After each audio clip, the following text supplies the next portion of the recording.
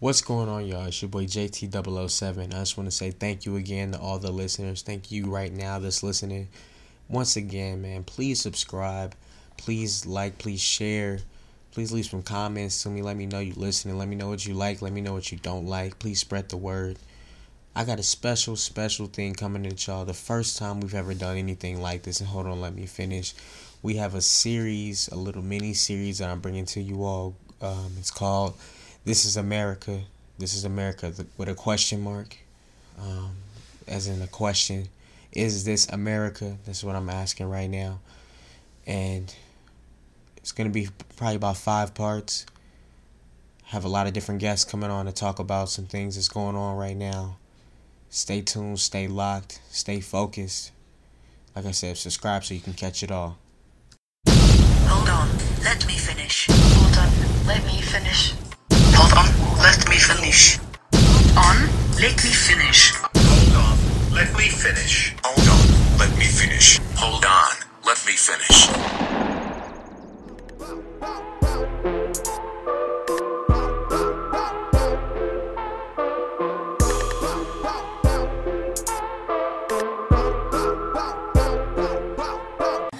Fuck you thought.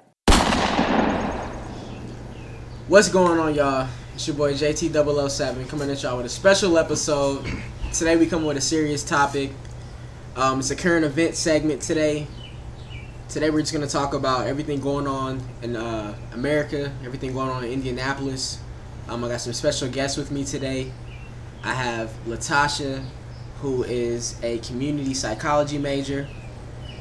And I also have Jill, who's also a community psychology major. I wanted to get 2 therapists on here so they can kind of give their insight on what everybody's going through mentally right now.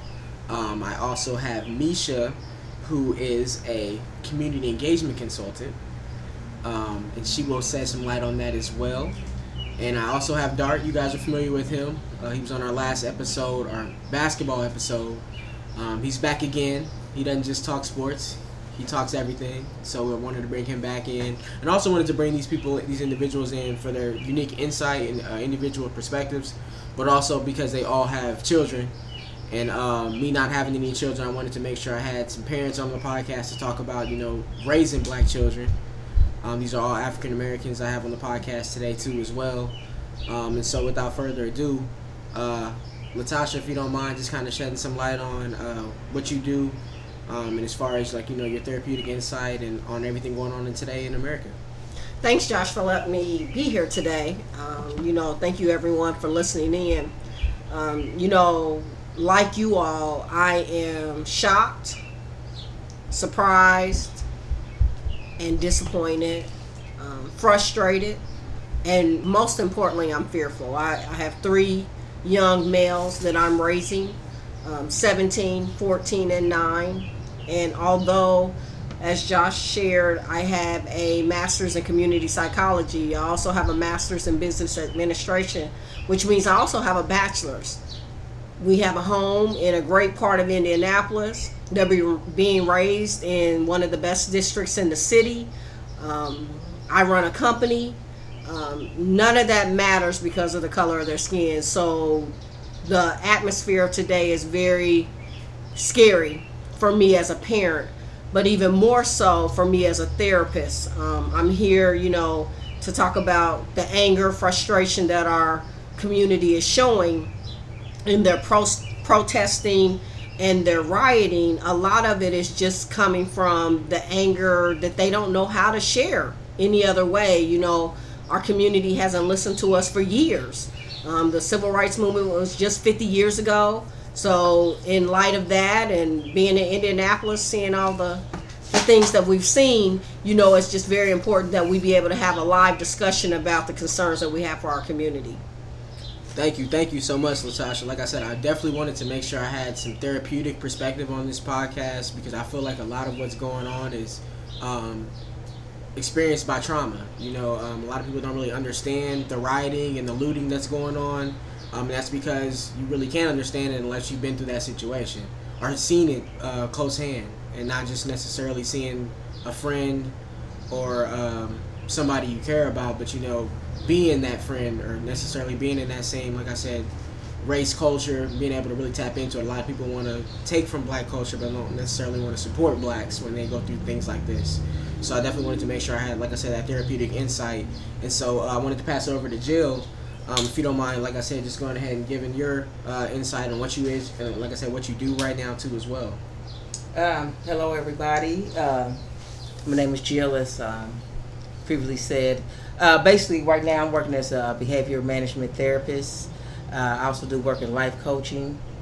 I've seen a lot of things escalate, not only during the COVID-19 situation, but also during what's going on in our society, especially concerning the mistreatment of black people, minorities, etc.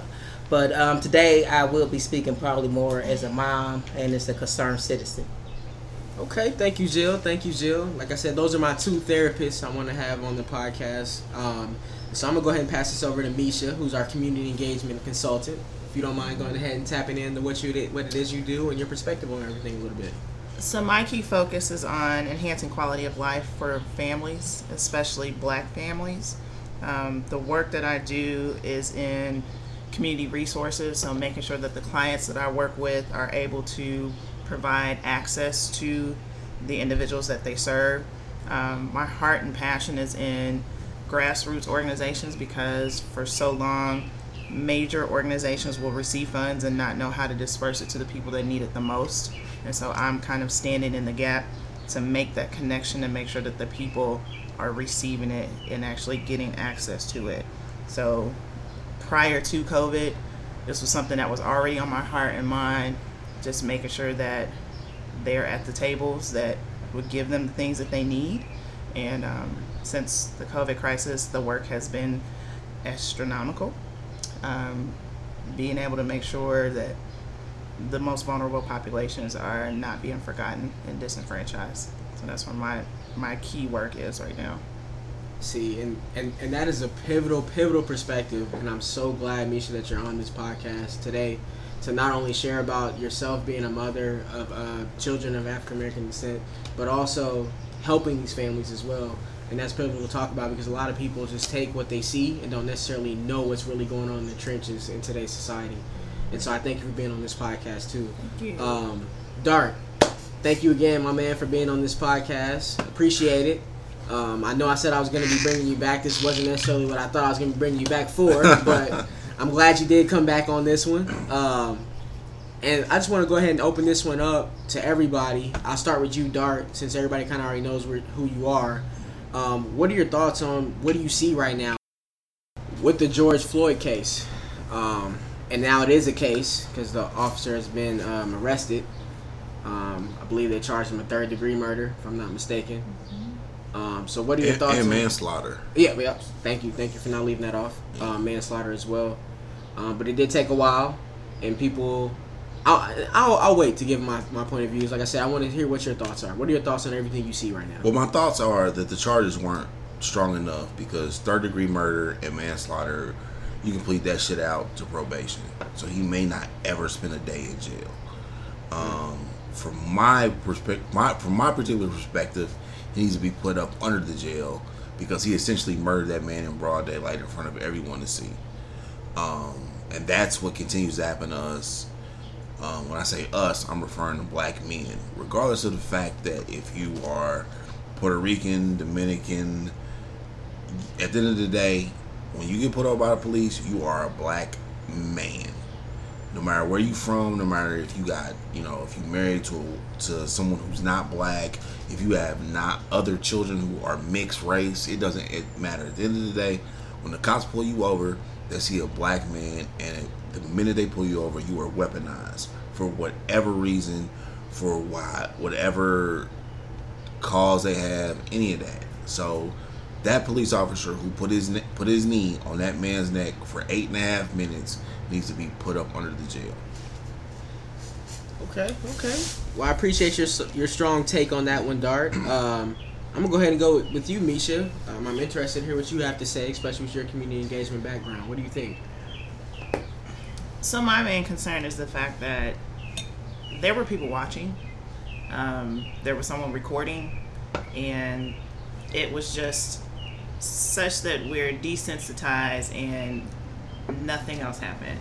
Like, somebody could have rushed him and tried to get the police officer off of him, but we didn't do that. And I don't know if it's because we didn't expect for the outcome to be that, but I feel like there could have been more done. But at the same time, I'm tired of seeing life after life taken every other month or weeks at a time. Just in these past 3 months, we've seen so many different lives that have been taken, and it's like, what is it that's going to make it stop? If it's a matter of burning up something to get some attention, burn it up, if that's what has to happen. But people are hurting now. People need some relief and response, and the poverty gap is just widening. So if we can't see that change and make that impact now, it's only going to get worse. So.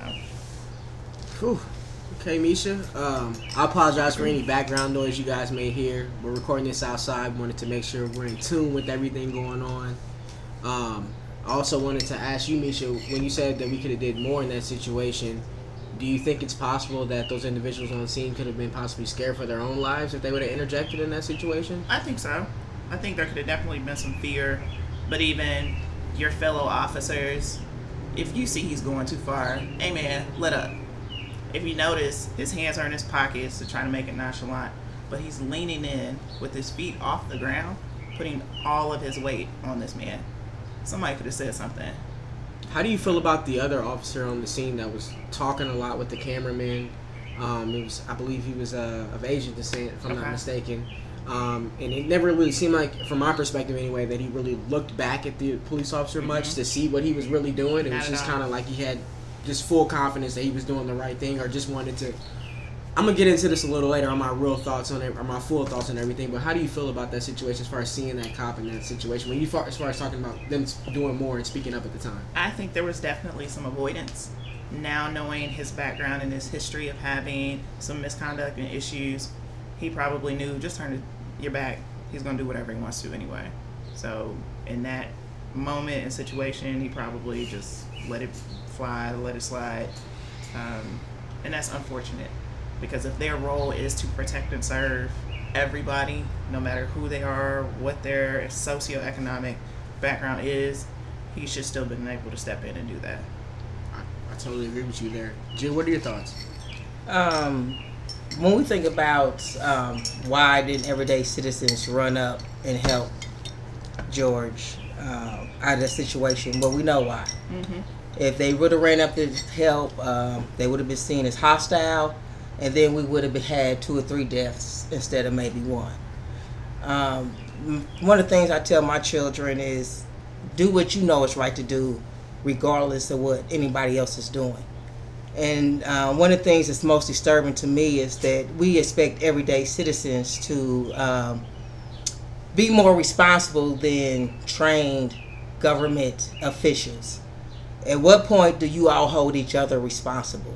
At what point does somebody say, hey man, wait a minute, hold on, he's not breathing? Because they are more trained. And if we could see it with our naked eye, because I'm just a layman, everyday citizen on the street, I'm going to go to the store, get some eggs or something. This is something that's graphic to me. But this is something that these police officers have been trained to do. And if we do not hold government officials responsible, accountable, then how do you expect us to tell our kids or to treat our kids to have respect for these individuals? So some of this thing is just basic. It's basic sense, and we're acting like it's some kind of complex, deep question. The fact of the matter is, I think I read that the officer was on his neck for 8 minutes or so. 8 minutes doesn't sound like a lot when you're rushing to go to the store, but 8 minutes when you're in pain, when you're in a hostile situation, seems like forever.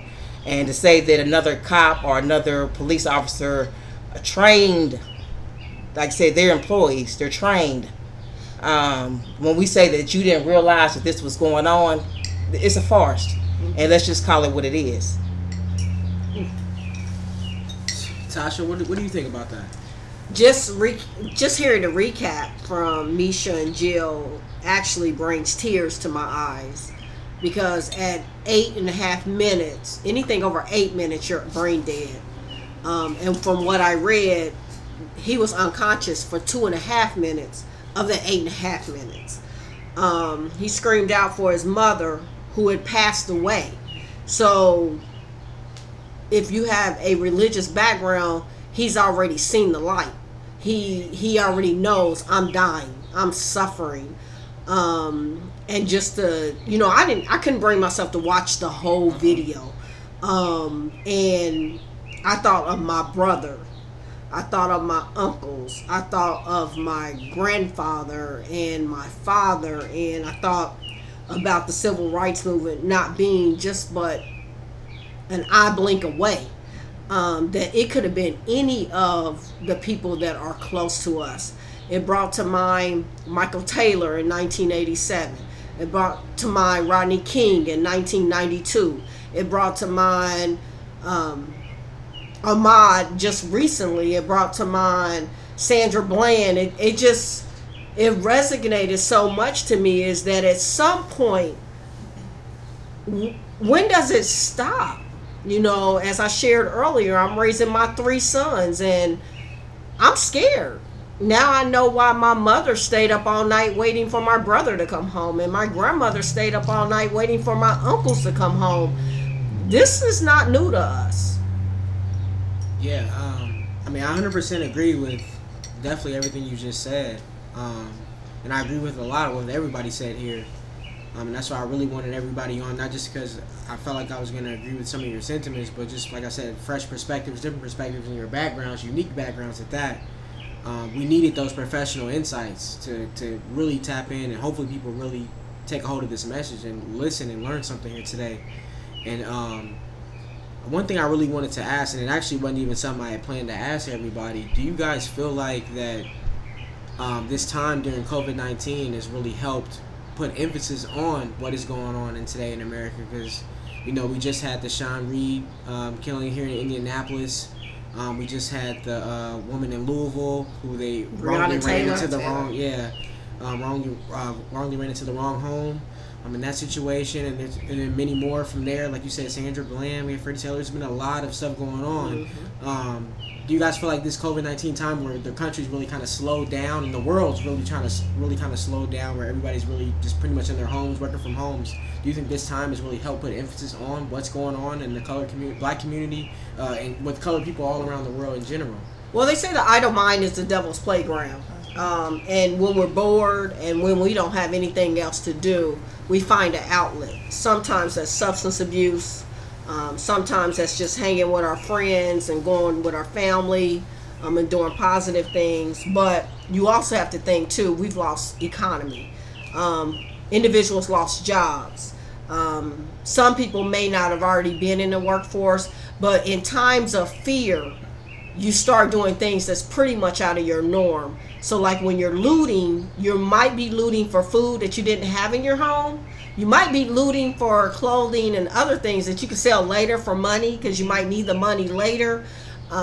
So I think COVID-19 in itself brought on some concerns that most people don't think about: anxiety, depression, sadness, loneliness. Some grief. People grief. It's a level of grief. Yeah, absolutely. Right, and now. I think grief is not just when you lose a loved one. Grief is a loss of a job. Grief is a loss of income. There's stages that happens when you lose anything. And so I think lack of a better word, being pinned up in our homes for 2 months allowed people to get caught up in their own thoughts, their own concerns, their own feelings. And now not only are you feeling anxiety, depression, sadness, and loneliness, you now saw another one of your brothers, black brothers, murdered broad daylight in front of hundreds of people, now thousands and millions of people. That only brought back, like I shared earlier, some of the names of people that with me growing up who I saw murdered. I didn't see it there. I'm saying I wasn't there, but going through the process, of being of age and hearing about it and finding, people had killed people and unlawfully. And I want to pray for our police officers, especially the ones that I know. I have family members that are police officers, and I know they do the right thing because I know they're stand-up individuals. But I pray for them that they're not in the wrong place at the wrong time when all of this stuff is happening. Especially our EMTs and our firefighters and people like that. I mean, you know, prayer does a lot. At the same time, y'all didn't hear us when Kaepernick kneeled. You didn't hear us when Martin Luther King was speaking. He was murdered, assassinated. I mean, at what point do we stop? Yeah. And at the end of the day, what I pray for is, because we can't double back. We can't group our officers into the same category. Absolutely. So I pray for those officers that are really trying to uphold the oath that they took. Because I don't know how you would feel to be able to see some things that you know should not be able to happen, but you're scared to stand up. You're scared to step forward. So I pray for your safety, because it has to be something to be able to take an oath to say, I stand up for the community, I'm here to protect, and to see when somebody else twists that. So I pray for those good cops who are scared. I pray for your strength. I pray for your bravery. I pray for your ethics. Because how do you go along and see this thing happen and not be able to stand up for it? Because the community will stand behind you. If you come out, the community will stand behind you. But I know you have a job, you have things that you need to do. So in the meantime, one of the things that my concern is about is that we don't get used to this, that we don't think this is just an everyday thing, that we just don't find moments to react, that we become proactive.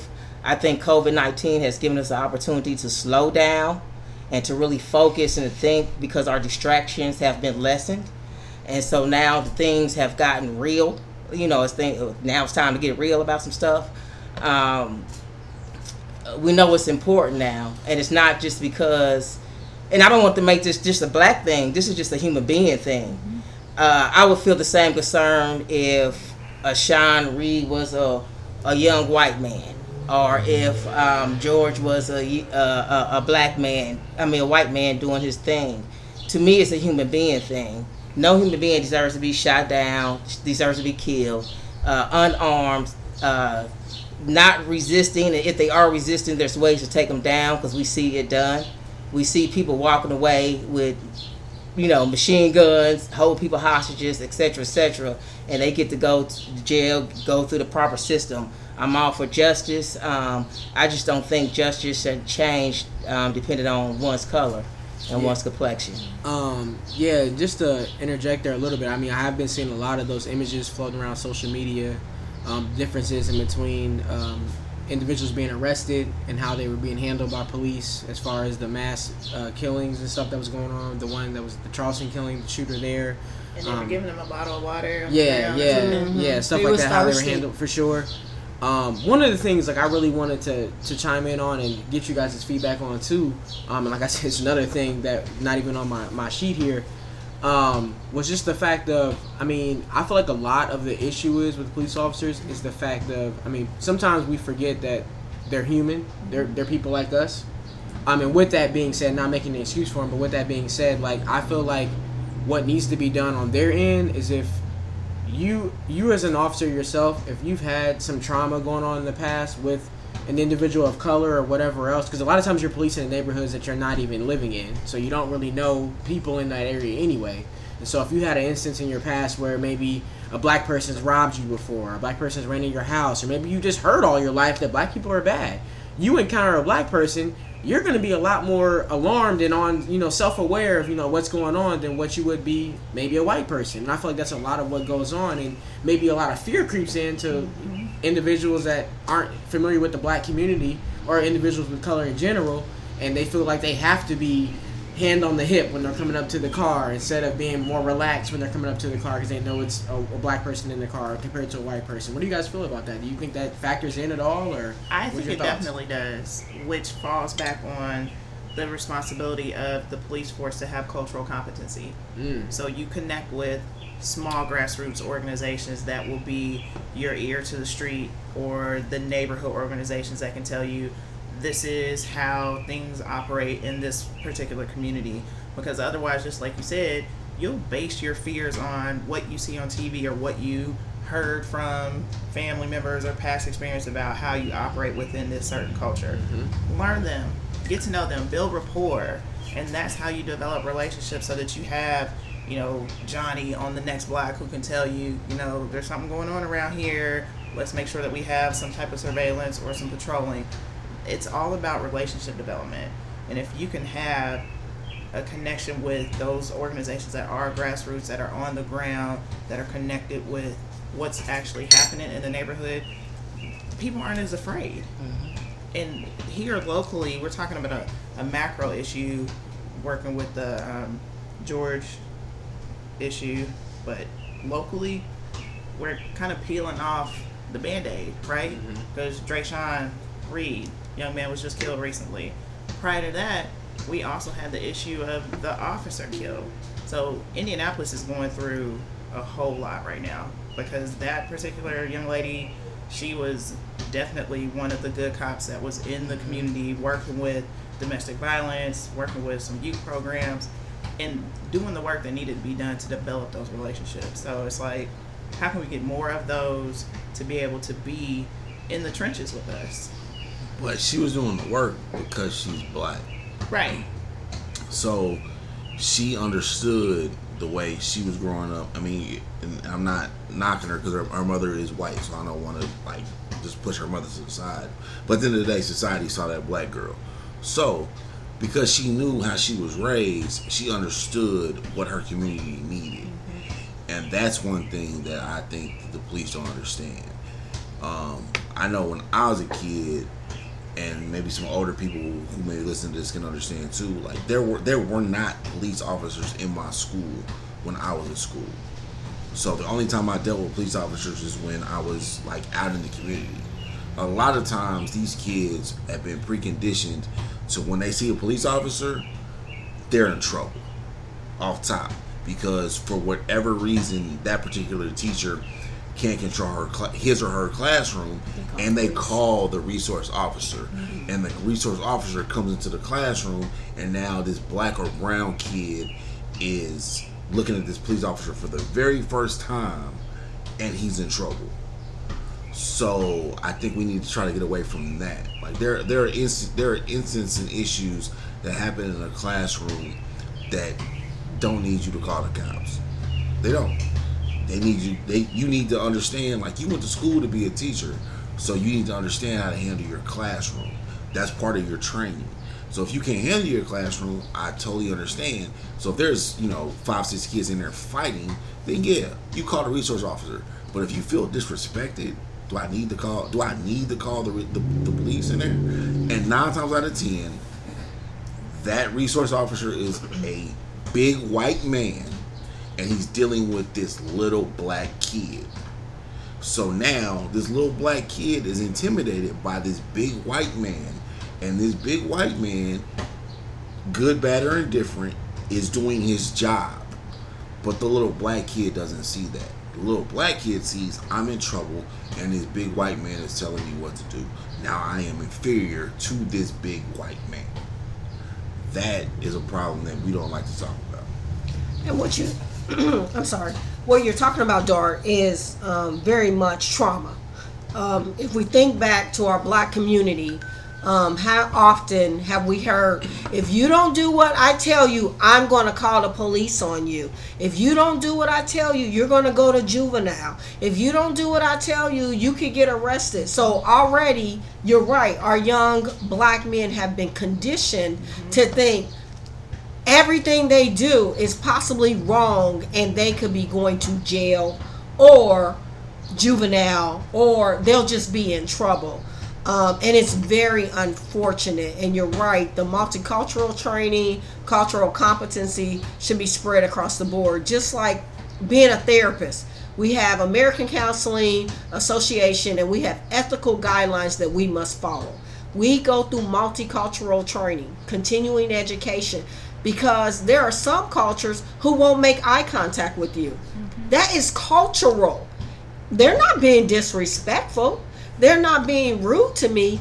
Their culture is that when they're around an elder, they don't make eye contact. They look down. If I didn't have that multicultural training, I would think they're being disrespectful.